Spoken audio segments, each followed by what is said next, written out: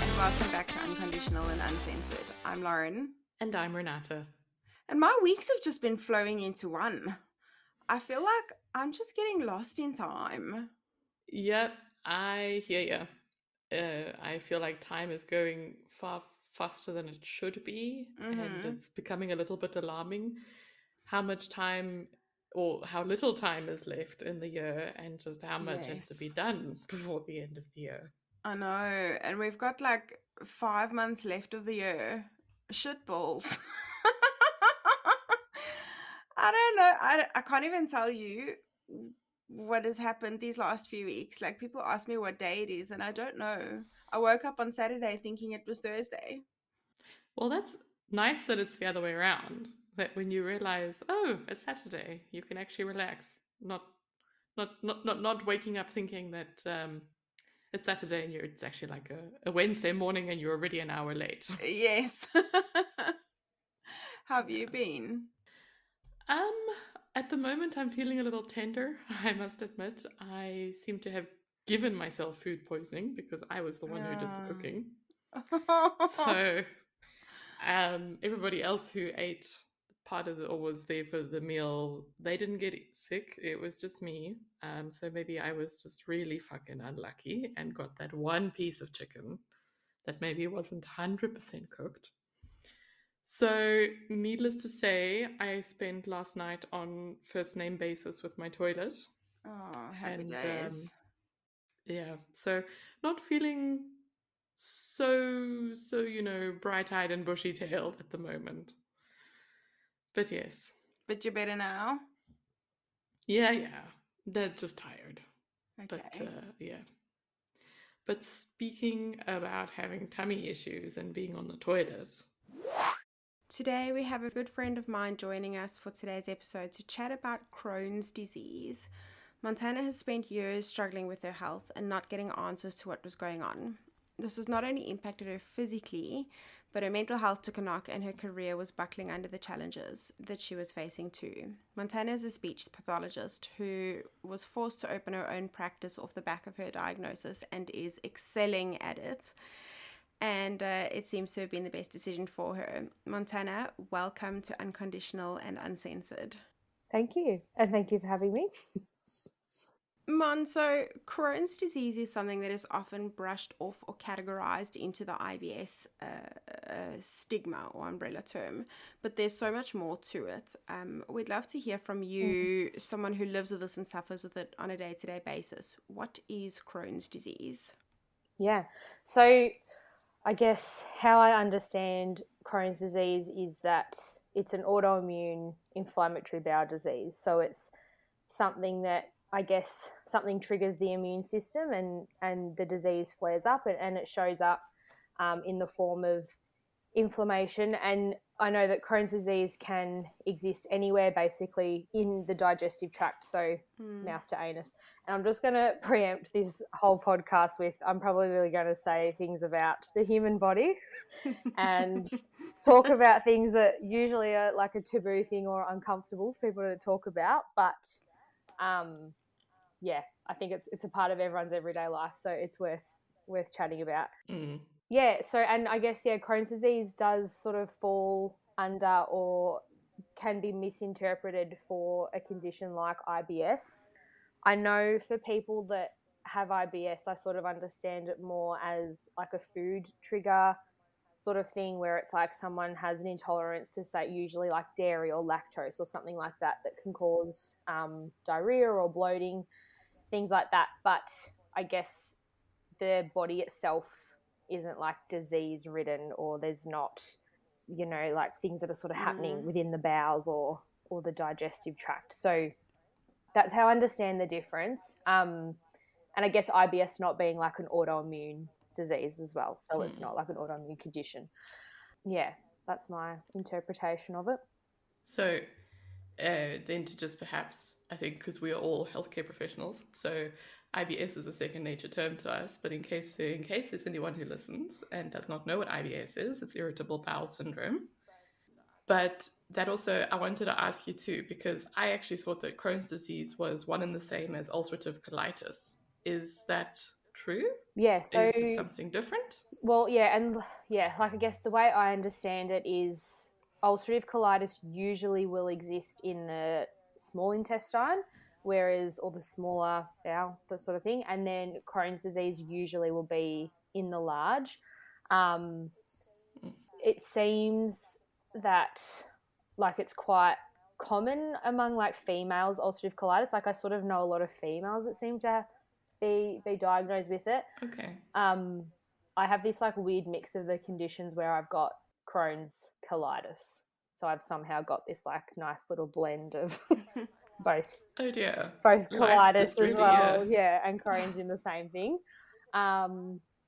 Which at the start, I wasn't originally diagnosed with that, but once they sort of did a rescope last year when I was unwell, they had sort of defined it, I guess, as Crohn's colitis. So right. I guess for anyone listening, Crohn's is generally it's inflammation that leads to reduced absorption of food nutrients, and ulcerative colitis is where it affects the water absorption, which causes diarrhea. Yeah. Okay, interesting. So when did you first start noticing symptoms, or when did you first start noticing that there was something wrong? So I reckon when I was like 14 or 15 or so, probably when my anxiety sort of started to spike at school as well, or general anxiety just around everything. I feel like I started to notice like a lot of issues with my gut. So I'd have like really bad constipation, and then I'd have diarrhea, or I'd have like really uncomfortable constipation where it was like my tummy would stay like bloated, like I was pregnant for like 4 days or so, and like I was having to like really push on the toilet, and it was like really uncomfortable, really painful, and like it causes nice little small tears where the poo exits and everything like that. So like there was sort of like traces of blood, but not like in my poo. It was like when I was wiping there was blood, things like that.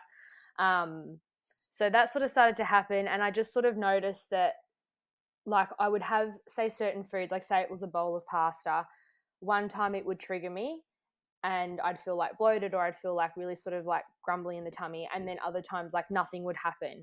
And I think the thing with Crohn's, and I guess like what a lot of people who have Crohn's will always talk about, is that it's so unpredictable, and you can be like so clean with your eating, you can cut out every single thing that you think you're meant to, you can identify food as a trigger and completely write it off, and then something else will just be like, oh no, my turn, and that thing becomes the new trigger and it sets it off again. So I think that's where it sort of become really frustrating for me, because I was like obviously going through school, hormonal stuff. I was trying to like, just navigate being a teenager, becoming a young adult, going to uni, and then just started to have like all these issues. I went to the doctors multiple times, and the very sort of classic stigma of being dismissed and, oh, it's just IBS, or, oh, just cut out gluten, like you're just having a few like gut issues,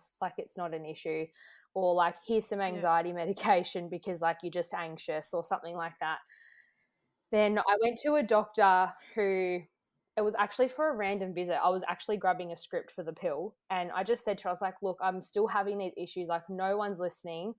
Is there any chance like I can have someone have a proper look? Because I was like, I know something's happening, but no one will give me the chance to like even just try and have a look and sort of diagnose anything, or, see if anything's going on. And she had like the worst bedside manner. Honestly, it was like, didn't like her at all, but she was the only person and the first doctor to actually say, yeah, no, it sounds like you've got more going on, given that your symptoms have been happening for a while. Yeah, and like even my blood test was showing I have the genes for celiac disease, and so she sent me for a gastroscopy and colonoscopy, so camera down the throat, camera up the bum. Bit of a double whammy. Hopefully not at the same time. No, and I was hoping the mouth one went first. And did it? Yeah, they do it separate. It's a different thing. But it was good though because they did it when I was asleep once. Like I didn't want to have to go back because the preparation, that's like a whole other thing. The preparation is so gnarly. Yeah, it's terrible. So, well, I guess for those who don't know, so like with a gastroscopy, I'm pretty sure because I did both at the same time, it's hard to sort of decipher between both. But the gastroscopy you do just fasting with food, whereas like obviously colonoscopy, it's like you do a proper clean out and you have a prep kit and you fast and drink these disgusting, nauseous, creating, vomit inducing drinks that just make you empty. It empties you out completely. And it's gross. And I think it's for something like 4 days, isn't it? Yeah, well, and like they do suggest that you sort of start eating like more bland foods a couple days before your prep, and then yeah, it sort of feels like you're doing prep for nearly like 48 hours, especially if your colonoscopy's in the afternoon. So yeah, you sort of fast all day. You have like 2 sachets of these drinks, and they've changed the flavor since my first one because I got to experience the old yuck flavor and the new semi-ish better flavor. But they're still gross. It's not nice. It's a feral experience, but yeah, part of the process. I've got some tummy issues as well, and I've had gastroscopies, but I am terrified of ever having to have a colonoscopy. So you have my full sympathy. Yeah. I think that's so much worse. Yeah, they're not nice. Do they do that when you're awake? No, you're asleep. You're asleep. You get fully, like, it's general, so you're completely asleep. Everyone always talks about we're sort of, I'm on Facebook groups for like Crohn's and ulcerative colitis sufferers, but like everyone talks about like just the feeling of like you put your body through all this like emptying and like it's out, and then you get this like beautiful, like you go to sleep and you wake up and you feel like, you know, my gut's like reset and everything's, you know, I'm clean.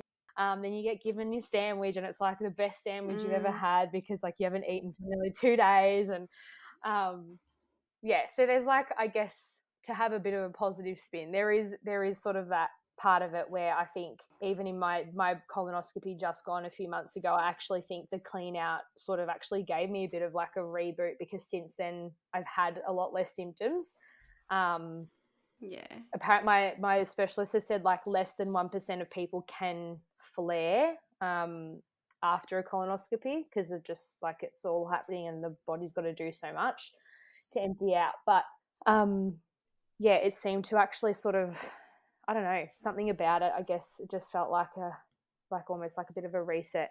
But yeah, so then I was diagnosed, the date's forever ingrained in my brain, but 27th of September in 2021. I woke up and I remember the specialist, he goes, I'm 99% sure we'll wait for the biopsies to be confirmed, but I think you've got Crohn's disease. And I was like, oh, cool. Because for me at the time, I was like, thank fuck, I finally have an answer as to what's been going on. I had no idea what Crohn's disease was. I hadn't even ever heard the word before that moment. I did not know what it was going to entail up ahead of me, the things that I've been through since. But I was just like, I'm so glad that I actually have an answer and someone who's been able to find something that's given all of this stuff a reason for why it's happened. So, yeah. So Montana, you were talking about how, you know, the food sensitivities and how your body changed, you know, before you got your diagnosis, and how at, you know, certain points it would be that your body's not tolerating this and then it's not tolerating that and that kind of thing. And I can imagine that also makes social activities super difficult because you don't know what your body's going to be able to handle, what it's not, how you're going to react. So did you find that in light of the symptoms and what you were experiencing, that you tended to isolate yourself from maybe or avoid going to social situations or social events? I think pre-diagnosis, not so much. I think because like I didn't have like this is what it is. It's just my body's just not liking me, and because it was unpredictable. I think, yeah, pre-diagnosis, I didn't really sort of probably care as much. Yeah, and I was like probably trashing my body with foods that I shouldn't be having. Like especially throughout my uni years, like I was drinking a lot of caffeine. I was having Coke. I was like buying a muffin every day, and it was like, oh, just for today, or just for today. And it was like an everyday occurrence that I was doing these things. And looking back now, I was like, God, I really wasn't treating my body with the respect that it deserved and everything like that. But since the diagnosis, absolutely, I have isolated socially. It's so much harder to go out and feel confident eating. There's a certain level when you sort of have this like such a, I guess, like significant reaction to certain food, there's like so much trust that you have to put into chefs when they're like, oh yeah, no, there's no onion in it. Oh no, like we won't cross contaminate with gluten. Like we don't cook with gluten in this part of the kitchen, or we don't put it in anything with gluten in that fryer. Things like that. There's like so much trust that you have to give to the people and everything that sort of are working at restaurants, which is really, really tricky. And yeah, it absolutely has made it harder to catch up with friends. I'm more inclined to have friends over here because I'm like, well, I can cook, or I could order the takeaway. In case I'm sick, I'll have a toilet. And a lot of the things that I do now, it's like, oh, what if I need a toilet? What if I'm going to be sick? And what if? And I've worked really hard with my own psychologist to try and work through those feelings of anxiety, because it's everywhere I go, everything I do, these things pop up. And the anxiety of like, what if there's not a toilet there? Or on the way. It's like, even, you know, like going between Geelong and Melbourne and sitting on the highway, it's like at night time, it's really funny though, I don't care. Like I'm at the stage where I'm like, if I need to pull over the car and shit on the side of the road, that's what I'm going to do. Like I'm literally at that point. And I was part of the acceptance and commitment therapy treatment program that was for Deakin, through Deakin, and they did this as part of like an IBD thing. And working through that, and part of working through that is actually like being okay with and accepting these kinds of things, and accepting that firstly I have the disease, accepting that it's lifelong, accepting that I have some level of control over it, some I don't. Also accepting things like sometimes like I might want to wear an adult nappy to go out because I've got incontinence issues, or accepting that like I'm going to have urgencies and that it's going to be harder to socialize, and there's anxiety around socializing as well. And then things like going to shit on the side of the road if I had to. So it's really funny because I'm happy to travel at nighttime because I'm like, well, no one can see if I pull over. But during the day, anxiety levels are like high. So it's hard because the social thing changes, and it changes depending on, I think, who is going, like who supports you in this, and who doesn't, who's willing to understand, who doesn't, who wants to have an opinion about everything or tell you that, oh, everything's fine. So I guess in that, and in all that sort of socialization, like all the isolation that I've experienced, has also come a lot with teaching me a lot of lessons about friendships and who's going to be understanding about it and who's not worth having around anymore. Have you found that you've had to kind of like cut some people out of your life, or that a lot of people around you try and give you opinions, or like tell you how you should be doing things or how you should be handling it, or say to you like it's not that bad, you know, or yeah, I think at the very start, because like I was so in the unknown and everyone was, and you know, and like I know that everyone who has tried to have an opinion has come from the right place, like family or friends or people from work. And it's like, I understand that everyone absolutely has their best intentions at heart. But I think, you know, things like, oh, you should eat this or you shouldn't eat that, or try this or try that. And it's like in those moments, especially in the initial stages, I was literally dealing with like the grief of losing myself as a person, and the grief of missing the person before I was, especially when I was really, really sick. that I was like, this isn't really helpful. Like, all I needed at that time was for someone just to be like, yeah, this is crap. Like, I'm just going to sit with you and I'm just going to like be here and in this with you because like that's what I needed. And one of my closest friends, like, she's like that. She's amazing in that sense. Like, she like would ask me how I was, but she would never be like, do you want that? Should you have that? Oh, whatever. Like, it was always just like, what? And the best thing that I loved about her in those moments was she would always be like, what do you need from me right now? And it was just like the best thing to like give to someone, and the best thing and the best way to support someone who is going through a really shitty time, I think, is just asking them what they need from you. Yeah. I think that's such a good reflection for, from a friendship perspective. You don't always have to have the solution. You can just let them know that you are there for that person. Yeah. I guess also coming back to where you said, you weren't really giving your body the food that it needs, and when you were younger, that you weren't really taking care of your body. That makes a lot of sense, because at that stage, I mean, you're a fresh uni student and you don't have that knowledge, and you've been brushed off so regularly or so much by the healthcare professionals that you were reliant on to, to be taking care of you. And they just kept saying to you, it's you've just got IBS, or it's in your head. And so it's really sad, but it makes a lot of sense that you wouldn't have been taking care of your body at that stage, because you didn't have that knowledge. You didn't have that background to say, this is a serious thing. So I need to be doing something different. Yeah. Yeah. And yeah, like I was saying, like, one thing would affect me one day. Like, I always used to get, I think it was like probably a choc chip muffin or something like that from uni. And like there'd be days where it's like I've got like so much cramping, I'm like, I shouldn't have done it, I shouldn't have had it, whatever. And then there's other days, it could even just be the next day, I'd have it and I was fine. I was like, oh, great. Like, this isn't helpful at all.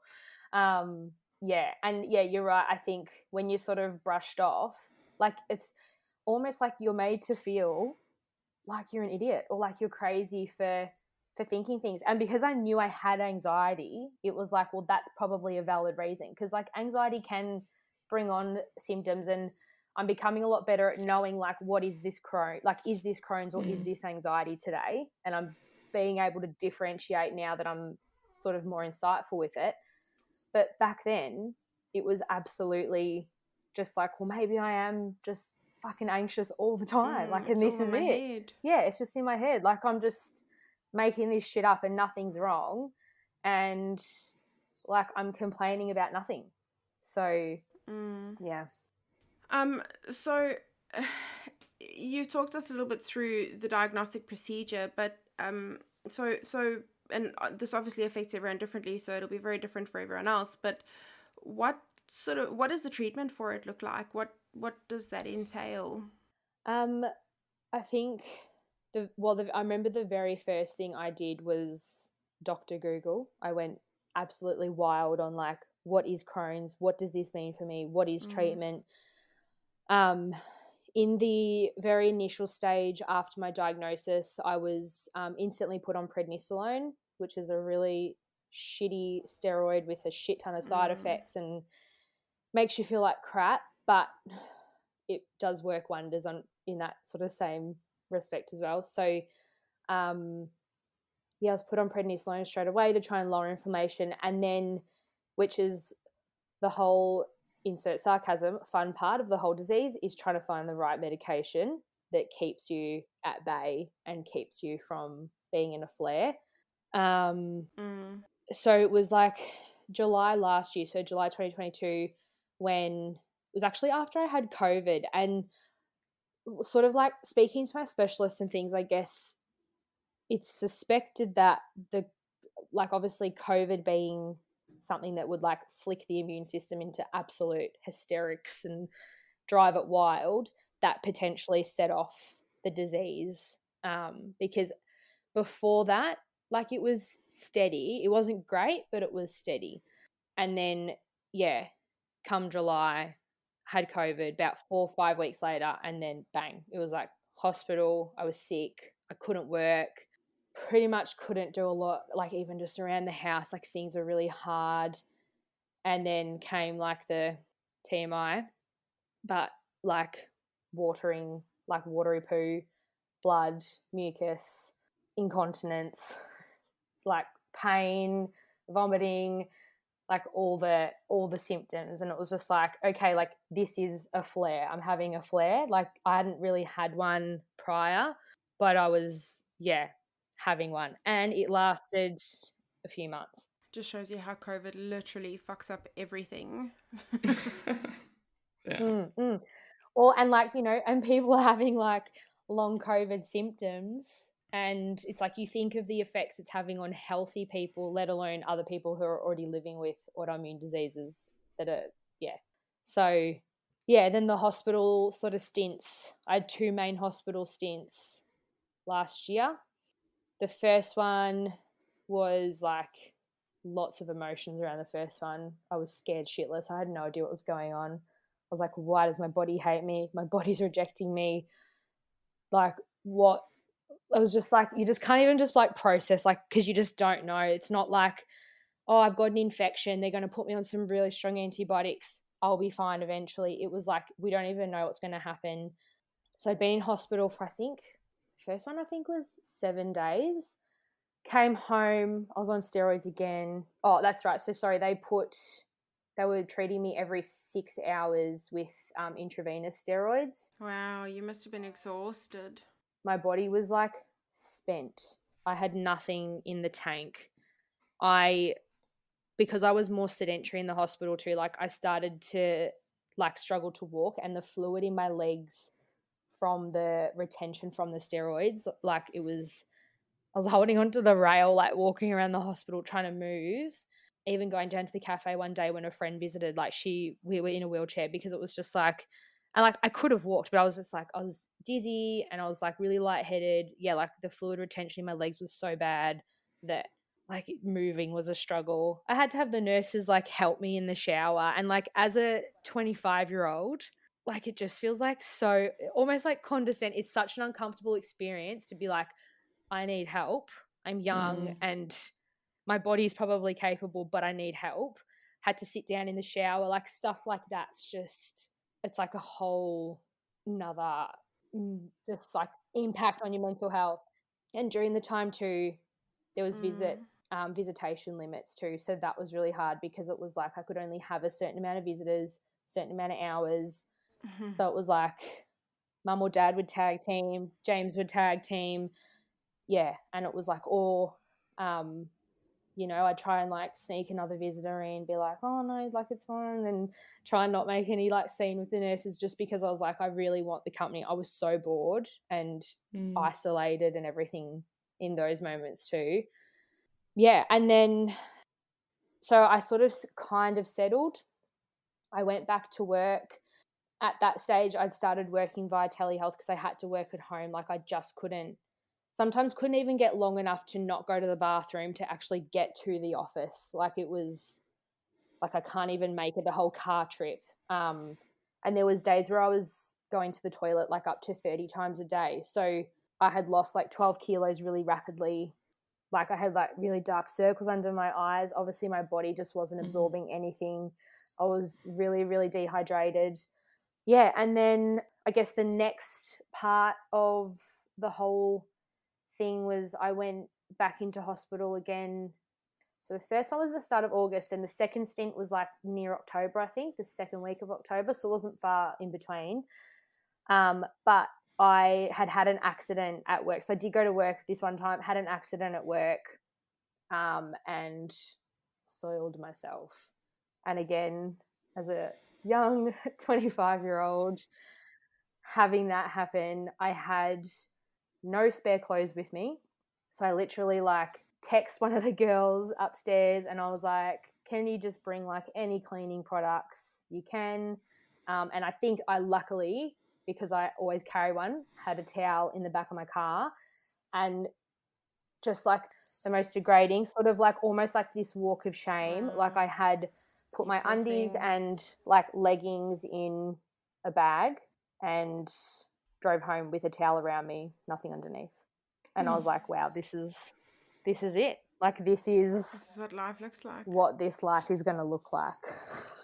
So it was a really, really shitty experience. Like, apart from the fact that there was shit everywhere, it was a really shitty experience. I have to say it every time I talk about it because, like, yeah, you know, I've got to put those puns in. You have to use humour, otherwise it'll just drive you nuts.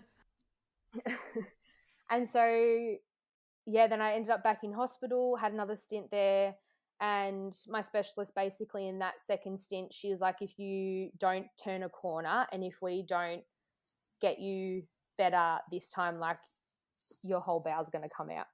Wow. And that was it. Ooh. And so, like, in that moment, I was just like, what the fuck? Like, what the actual fuck is going on? Like, I was like 2 years ago, I was like, oh, it's just IBS, you've got anxiety, fast track like 18 months, and I've been told that like my entire fucking intestine was going to be removed. And I was like, what is going on? Like, I'm not this, surely I'm not this unhealthy for this to happen. Luckily, I did turn a corner. I refused, and I was like, I don't care what drugs you have to use. I don't care how long I'm in hospital. I was like, I'm not having anything taken out. I was like, I'm not leaving the hospital without a part of my body. Like, it's not happening. So, yeah. And was there something that you could do, like from your side? Was there something that you could do or change to prevent that or to turn that corner? Or was it all primarily like drugs, with the help of drugs and medicine?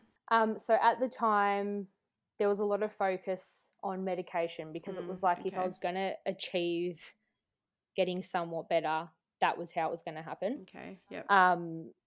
But I also then started seeing a nutritionist who, like, bless her soul, I think has honestly saved me from a lot of strife. I think what she's helped me with in terms of improving my gut health, like, I've cut out gluten, I limit dairy, I avoid a lot of like processed meats and oily, high, like shitty, like high fats, like deep fried stuff, things like that. And like a lot of supplements, so like a lot of anti-inflammatory supplements like turmeric Right. and things like that to sort of help.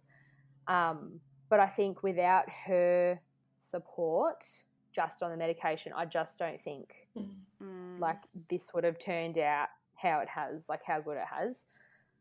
And don't get me wrong, there are still days where I just have really, really bad days when stress is higher at work, things like that trigger it.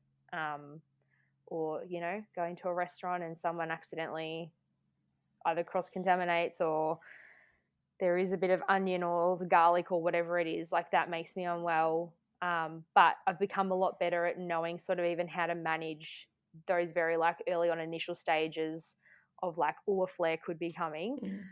And then obviously with the help of massive help with the medication, I've been on something called, I think it's called Remicade. It's called infliximab. There's like 2 words for it. Which basically I think it just works on the immune system in the entire body to sort of try and help, I think it's the white cells or something like that. And I've been on that. I did like a lot of sort of like an intense amount of doses right at the start when I was first on it. And now I'm on these once a month, as well as like my daily supplements and medications and food and all that sort of stuff. So, yeah. Yeah, okay. And so you're on medication like long term for this. Is your medication able to sort of, you know, keep it at bay and kind of, you know, keep it sort of under wraps and under control? Or this is the hard one because everyone is so diverse when it comes to treatment. Like, there's people that will be on prednisolone for years and years and years because that's the only thing that helps. And there's different types. I don't even know the different types, but I know that there's different like classes and types of medication depending on how they actually interact with the body. So part of like my personal sort of daily medication thing is that I'm on like a slow release tablet that sort of slowly releases once it hits the bowel, and it tries to like control some of the inflammation in the bowel. It's mainly used for ulcerative colitis, but I've kind of responded well to it, and I've got that hint of colitis in there anyway. So just that little sprinkle anyway. So hopefully that helps. And then obviously infusions, but like everyone's different. Some people have like they do like their self injections. It's like there's such a diverse range. Like I know so much about, or have like been exposed to so many like avenues of just like medication and understanding like that there's so many different options to treat conditions, which is great because I guess finding a cure is always the thing with a lot of diseases that exist. And there's lots of different ways to try and help it, but it's not successful for everyone, unfortunately. So just if I can ask a question, just a quick circle back to sort of not really social situations, but situations in which you're with other people. Lauren said right at the beginning that you've got your own practice now, right?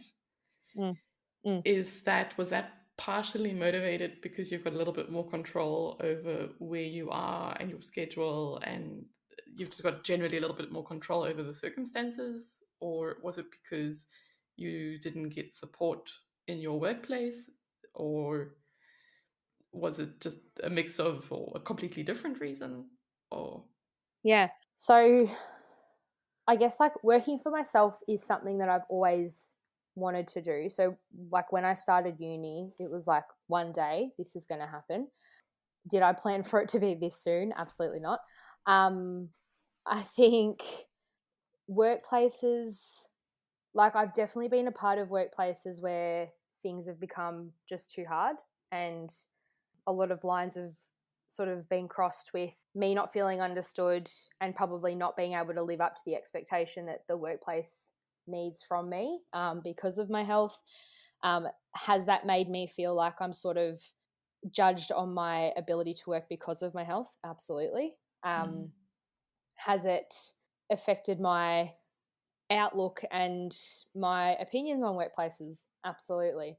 So and I think like in the moments when workplaces haven't worked out, I've been like so angry and so frustrated, like I'm being discriminated against, like it's because of my Crohn's and all that. But I like when I sort of step back and I really take time to reflect on it in a more probably mature way, I'm like, I just couldn't be the right fit for that place because they probably couldn't understand what I needed as part of like my ability to work. So for example, everyone's sort of, which has been like a consistent sort of theme, oh, why don't you like work 1 or 2 less days a week, so then you can have other days to rest. And the problem with that is, number one, you can never pick the day that the Crohn's is going to flare up. If it's going to happen, like it could happen right now and just be like, you're in the middle of a podcast, it's time. It's not going to pick. Like you can't just be like, oh yeah, cool, I've got my rest day Thursday. If I'm going to be sick on a Tuesday, I'm going to be sick on a Tuesday. Like that's just it. The other part with that is that I'm paying for medications. I'm paying and taking pay cuts and sort of, like working less, being paid less doesn't help, because it's like I'm under financial stress in the sense that I've got extra things I have to pay for. Like by the time I pay for my appointments, my supplements and the medications, and then like I catch up with my specialist and all those things, like they all add up, and working less was never going to be the right solution to sort of being able to support that either. I guess like some places have, you've taken too many sick days, and I just think whether it's sort of like, and everyone has to focus on their own business, because like that's how I'm totally understanding of it. So like I hold no grudges against, I guess, what has happened with previous workplaces. I think it's just all been learning curves because it's taught me what I need from my work, which is that flexibility. And I think working for myself, it's like, well, if I call in sick, obviously clients are being let down because I can't see them, but I'm only letting myself down, and I don't have to explain my situation over and over and over again to someone to be like, well, I'm have to have a sick day because of X, Y, Z. It's just that I wake up, and if I'm like, you know what, today's just not the day, or it's something's going wrong, I'm not feeling well, then I just make that executive decision on my own, and I don't need to impact anyone else or feel guilty or have messages coming through about what could we do with this client, where do we reschedule that client, and like that just adds to the already like stressful situation of being sick on that day. And what sort of level of openness do you, if any, have you had to have a sort of a level of openness with your clients, or have you just kind of kept that under wraps and kept it to yourself? So in my welcome document that I send out to clients, it has, I live with a chronic illness. This is Crohn's disease. This means that I can unexpectedly become unwell, and this can last a day, it could last weeks, it could last even longer. If you wish to see a therapist who can provide more continuity of therapy for you, then that's okay. And I understand that I'm not the best fit. For some people, it hasn't worked out. And for some people as well, like telehealth doesn't work. So like there's sort of two parts to it, that for some reason that I won't see people. But for most people, I've had no issues. Like I've had people who followed me from almost before I was sick, or as I was just diagnosed, who stuck with me and waited for me while I was in hospital, and have followed me since. And now I still work with them now. And I'm like so grateful and so appreciative, and feel such like a strong connection with these people, because it's like they really have seen like the worst part of me, and have even, you know, seen me on days where I'm like feeling really, really terrible, but have stuck it out and still wanted to see me. So the world needs more people like that. yeah. So I'm very, very grateful to the parents and the kids that have been like, and you know, like I'm working with children that struggle to deal with change unexpectedly, but how they've been able to hold themselves, like when I've had to change on them last minute, it's just amazing, because they've been amazing, and part of why I keep wanting to do what I do, and haven't sort of, I guess, thrown in the towel for my career, and rather have thrown in the towel to think, okay, maybe I'm just not meant to work for someone, and maybe I have to work for myself, and that's part of dealing with it. Yeah. I have another question. Sorry, I keep sort of circling back to something that we already sort of spoke about, but something that triggered a question you mentioned about the financial stress of having to pay for your additional appointments and your medications and that kind of thing. And so my background is that I live in Switzerland, so we have a different kind of health insurance system here.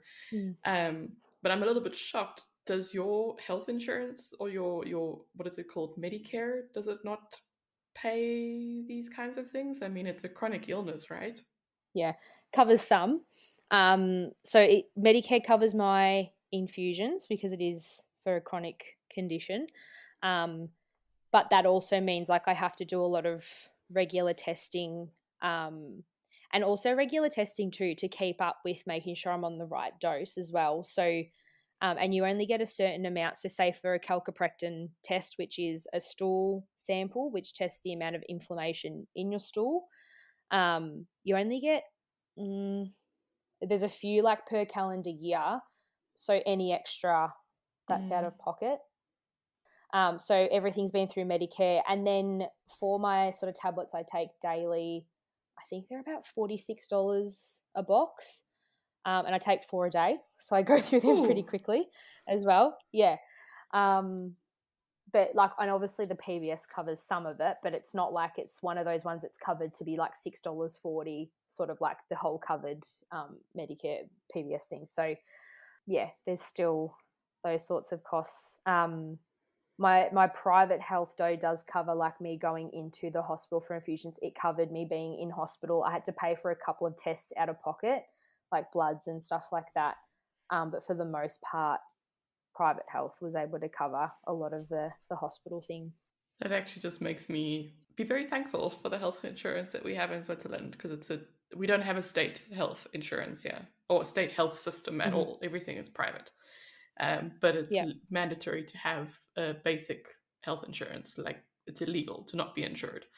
Wow. And everything is, there's a certain, like a 10% that you pay, but only until a certain point, and then after that you don't really pay for anything anymore. It's fully covered. So it's just, I just find it so surprising, because I know even in South Africa, where we come from, is, okay, the state health system there is just, it's a joke. But if you've got private medical aid, private health insurance there, and you have one of these listed, what are they called, PMB, or these chronic conditions that you get prescribed minimum benefits for, I mean, okay, maybe there's a limit to that too. Oh, okay. See, Lauren worked in the hospital systems in South Africa. She knows this more than I do. But I mean, okay, maybe I should stop talking, because maybe I don't have enough insight on that either. But well, but then I've even, like, read comments from people in the Facebook groups who are in America, and I like feel so much for them, because it's like going to the hospital costs like such an exorbitant amount of money, medications, and it's like, yeah, and then I feel like I'm like grateful to be even paying, honestly, to be paying $46 a box, because I'm like, I could be in a much worse off situation paying a lot more money. Or obviously then my private health covering me going to hospital the times that I have, and staying in hospital for the 10 days or whatever it is at a time. So then I'm, grateful for that side of it too, because without that, like, obviously the public hospital's there, but without that security, I guess, just like knowing that I can go to hospital and that not be a barrier to getting healthcare, I guess, yeah. It just seems so unfair. And, maybe the situation like you've described as well is not, obviously there's financial implications, but it's not as bad as it is in perhaps like America. But that just seems so unfair, that you have a chronic health condition that actually makes your life, well, not your whole life, but really affects your quality of life at times. And then to get treatment for it is insanely expensive. And if you just have the bad luck of being in a country or being in a place that either A, doesn't offer the right kind of treatments, if it's maybe more of a developing country, or in a country that doesn't support you with a good financially with a good insurance system, I mean, that just seems so unfair. Like, what are you supposed to do? You feel like shit. Yeah. And then you are then chronically stressed because you're having to fork out money. It just seems so unfair. Yeah. And then the other aspect too is like being worried about like traveling to certain places, like you said, like developing countries, and not only the access to medication, but the knowledge on Crohn's disease. So it's like, if I was to travel like around America or the UK, I'd actually feel pretty safe, because I feel like the knowledge about Crohn's, it's where a lot of the research happens, a lot of the big hospitals are there, that sort of thing. And I don't know much about sort of like other places, but like, I'd feel like I'd be sort of treated correctly should say something go wrong in those moments. But it still makes me like not want to leave Australia, because even if I was like in Queensland or Perth or something, being able to pick up the phone and call my specialist would be like the very, very first thing I would do before anyone could provide me treatment, as soon as I step foot in a hospital somewhere else apart from here. So that's been like probably another, it's another layer or another thing that sort of like you have to consider, or people consider, when you have diseases like this. And firstly, that I have to have my infusions every month, so I can only travel for 3 weeks in between. So I couldn't do like a 6-8 week Europe fancy thing, because I can't bring that medication or the infusion medication with me to have that treatment on the 4th week. So that's another huge thing too that can sort of impact living. I guess you even have to think about, if you are traveling, well, first of all, Australia's very far from just about anywhere. After I visited Lauren last year, and it was like 24, 25 hours of travel. So not to mention that's, I mean, if you're having difficulties with a certain length of car trip, then a flight must be something completely different to navigate. But then I guess you also have to consider, for example, if you were to visit Europe, that what about a language barrier if something happens and you're in France or you're in Switzerland where they speak very little English, and you have to go to hospital and try and make yourself understood. and try and navigate all this, like, I need this, I need that, and then they're trying to explain things to you. I mean, that's another level of consideration you have to put in there. Yeah, absolutely. And I think that's probably something that sort of like prevents me from being like, yeah, let's go to like Europe and do the whole like summer in Europe. It's like there's no way that would be a stress-free situation for me to be going into, and long haul flights, access to bathrooms. That would just be, just the thought of that just like gives me like the shivers, because it's just like that would just be really, really, really hard to try and deal with, especially when in a flare, like, or in sort of that uncertain sort of stage. Yeah. How do you how do you come to terms with something like that? I mean, you know, you've had to come to terms with the fact that you can't travel and you can't do these things that you might otherwise have done, and that your life is going to look completely different to what you'd originally envisioned. Like, how do you come to terms with that? How does that affect your mental health? Firstly, a shit ton of therapy. So when I say things like the cost, I've seen my psych for a while now. Yeah, and that doesn't come cheap either. Yep. Yeah. And I've had like some of the rebated, like through mental health care plans, stuff like that. But therapy, it has, so it's sort of like it causes you to isolate, but then because you're isolated, you feel more isolated. Anxiety goes up, leaving the house. Like, I'll pack nappies, I'll pack wipes, I'll pack a plastic bag, I'll pack extra pants, extra undies, sometimes extra socks, because that's what happened the first time. It went through my socks. So there's like, you know, having to, like, I'm packing a nappy bag as though like I'm carrying children around with me too. Just the adult version. So there's that. There's the anxiety. And I think, like I was sort of saying right at the start, it's the grief of losing who you were before you were unwell. And who you thought you were going to be. Yeah. I like had to stop playing basketball, stop playing netball. I stopped going to the gym to do like my Zumba classes, which was like my favorite thing ever, because my body couldn't do it. So it's like, it's all those little things. And it's like, you don't really sometimes realize like how much you do socially and how many things you sort of like do to fill your bucket, until like that bucket just gets tipped over, thrown away, and like you're not doing those things anymore. You have to find something else. So I think mental health and IBD is such a huge thing. And like Deakin do a lot of studies, which is one I was recently a part of. So I always try to participate in those things, because I love just learning new ways of dealing with the disease and sort of dealing with how it is a lifelong condition. I have days where, even though I'm more at acceptance now, like I still have days where I'm just like I could actually be going in for these infusions every 4 weeks, like for the next 20, 30, 40 years. Like what the fuck am I going to do with all that time? So there's that reality of it that still, I think, has days where it hasn't completely sunk in. It's the fear of some females when they fall pregnant, or if they fall pregnant, when they fall pregnant, Crohn's disease can do some fancy things as well during that time, because of the stress on the body too, and all the other things that can sort of happen throughout pregnancy. So it's like the fear of like, oh, I want to start a family, but is something going to happen? So there's a lot of like anxiety around that. And in all honesty, having moments of just like, I haven't had, I guess, like suicidal ideation, but just the thoughts of like, it just would be easier if like I wasn't here. It would just be easier, unfortunately. And I hate it. And I hated all those thoughts. And a lot of them happened in hospital.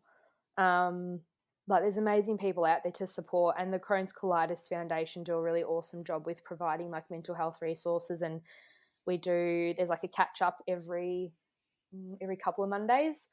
You can get together, and it's a bunch of young people too, so then it makes you feel less alone, that you're not the only like 25-year-old going through it. And there's like some kids that get diagnosed at 7 years old, and you just think like, oh gosh, like I just hope that they have like a better a better start, a better sort of way of treating the thing because they're so young. But yeah, the impact on mental health is huge. Like my anxiety has never been as bad as it's been. Like I've obviously had depression and I have sort of those hints of, I won't say PTSD, but I will say like post-traumatic sort of stress around certain situations. Like if I feel like a niggle now in my stomach, like I'm like, my brain sends me straight back to hospital and like, you're going to lose your bowels. Like this is it. This is the moment, it's coming. And like the niggle could last for 10 seconds and it could just be like a fart that's just moving its way through. But it's just like that nervous system anxiety response to the sensations I experience in my body, like just sets off this whole thing for me. And I know that a lot of people that sort of talk about the disease sort of feel the same way and sort of ways to manage what's the sensation and is it like an anxiety thing? Is it Crohn's thing? Is it going to last? Is it just passing through? Like just all those, like it's a lot to sort of mentally deal with as well. And so obviously you've got people around you and you've got people that are close to you, so you and James live together, right? But like how would he come to terms with it? And you know, from a relationship perspective and from someone that is there to support you and to take care of you, what would that kind of look like for them? I mean, they also have to come to terms with the fact that life is not going to look like what they thought it was going to look like. So from his perspective, like wanting to support you and be the best that he can for you, like how would that affect a relationship? I think for anyone that probably maybe might go through this situation or end up with a chronic illness and they're in a relationship, I think it's a very big test or a like, how much do you like really love that person? Like you love that person, but like how much? If I get emotional. You always hear about people saying, you know, I'll stick around no matter what. Oh, no matter what. Yeah, like everyone says that, but it's like, but actually when it comes to it, what is no matter what? Like to what extent? And like I feel saddened for people like in some of the Facebook groups who talk about their relationships coming to an end because their partners end up not being supportive or sort of it's becoming too much. And I'm sure from James's perspective, there's probably days where he has felt like that too. Me waking him up in the middle of the night because I'm on the toilet 10, 15 times throughout the night or, you know, in and out of the bed. So he's sort of, you know, trying to sleep and go to work. And then the times where he's had to financially support us because like I'm not working, all those sorts of things. And, you know, even just like doing things around the house. And like when I was in hospital, sort of him doing everything on his own and working as well and coming to visit me and bringing me stuff because I wanted certain foods because the hospital didn't have it, like all that sort of stuff. Yeah, I think it's been like a true testament to probably how much we do care for each other, which is nice. But it's not easy on a relationship to have someone who's chronically ill because you're dealing with the everyday stuff and we can't go on a certain holidays because of me. We can't go to restaurants because I can't eat. There's been times like we can't go out and join our friends when they've invited us out because I'm not well.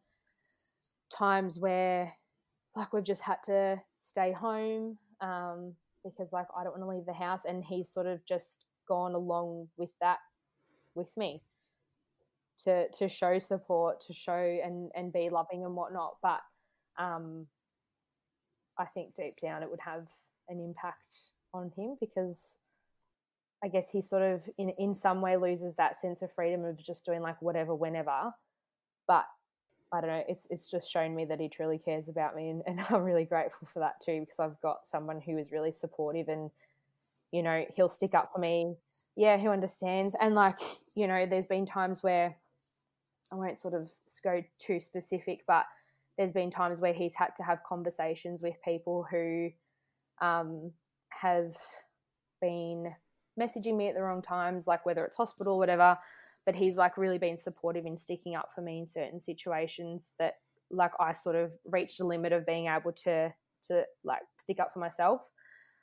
And so he's sort of had to be my voice sometimes too. I had like a really bad experience at one hospital, and he was on the phone, like she wasn't treated properly, and sort of like really sort of, you know, advocating for me in those moments too. So I'm grateful from that perspective too, because it's like, well, I have someone who will advocate for the things that I need when I can't do it myself either.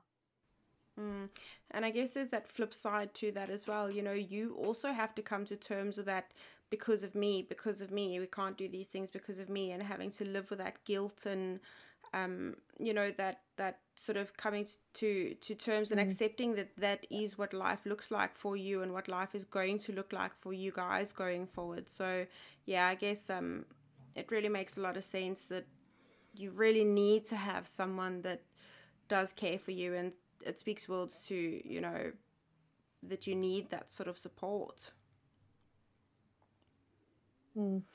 So if you could, or how could you raise an awareness in the public eye or in the workplace, or if there's something that you would like to see being done differently, or how you could make it different in the community, or in the public, sort of what would that look like?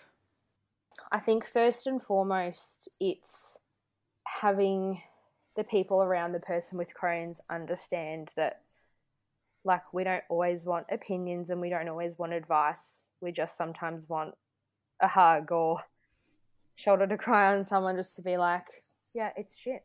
Like, I agree with you. Like, this is fucked. Like, I absolutely 110% agree that would be a shitty situation to be in.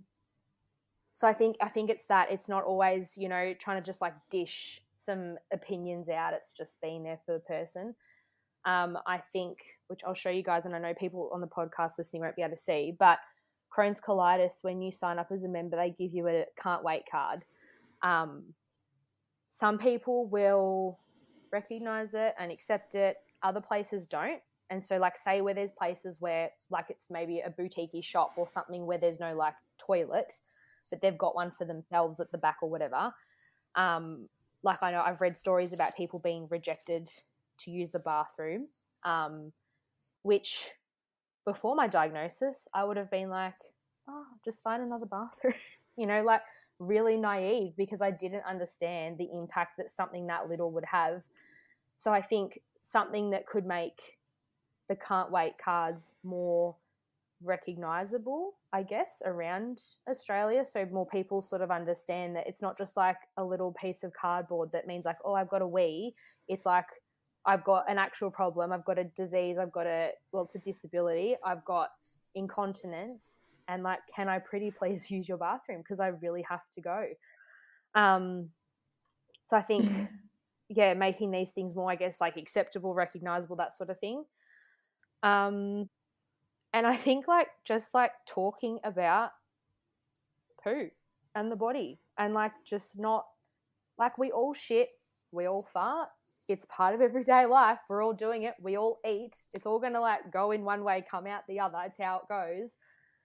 I think just being okay with, and like, I'm obviously happy to have these like open conversations that do feel taboo to a lot of people. But at the end of the day, it's like, you know, if something is off, or if someone's like, you know, I am actually having weird bowel movements or something's going on with my stomach, it's like being okay with like actually talking about it and not brushing it off as, oh, you're just anxious, or you've just had like, you know, you've got a bit of food poison, like just not brushing it off as things that might be less serious when it actually could be something that's going on with the person as well. Oh, Mum, this has been really amazing. Thank you so much for coming on here and sharing your story and being vulnerable, and, you know, just kind of helping us raise that awareness and break that stigma. I think it's very important to break that stigma and, you know, remove that umbrella term that, you know, people just kind of brush it off and it's not something that's serious. So thank you so much for taking the time and for coming to chat with us today. It was really good, really great to have you here. Yeah, it's been a super interesting chat. We really appreciate it. No, thank you guys for having me. Well, that's it from us today. If you enjoyed this episode and listening to Montana tell her story, please go and give us a rating on whichever platform it is that you listen to. Leave us a review. And if you don't follow us on social media yet, we are on Facebook, Instagram, and TikTok. We will also link a couple of resources in our show notes on some more info about Crohn's disease, ulcerative colitis, and just in general how the digestive system works. Until next week. Bye.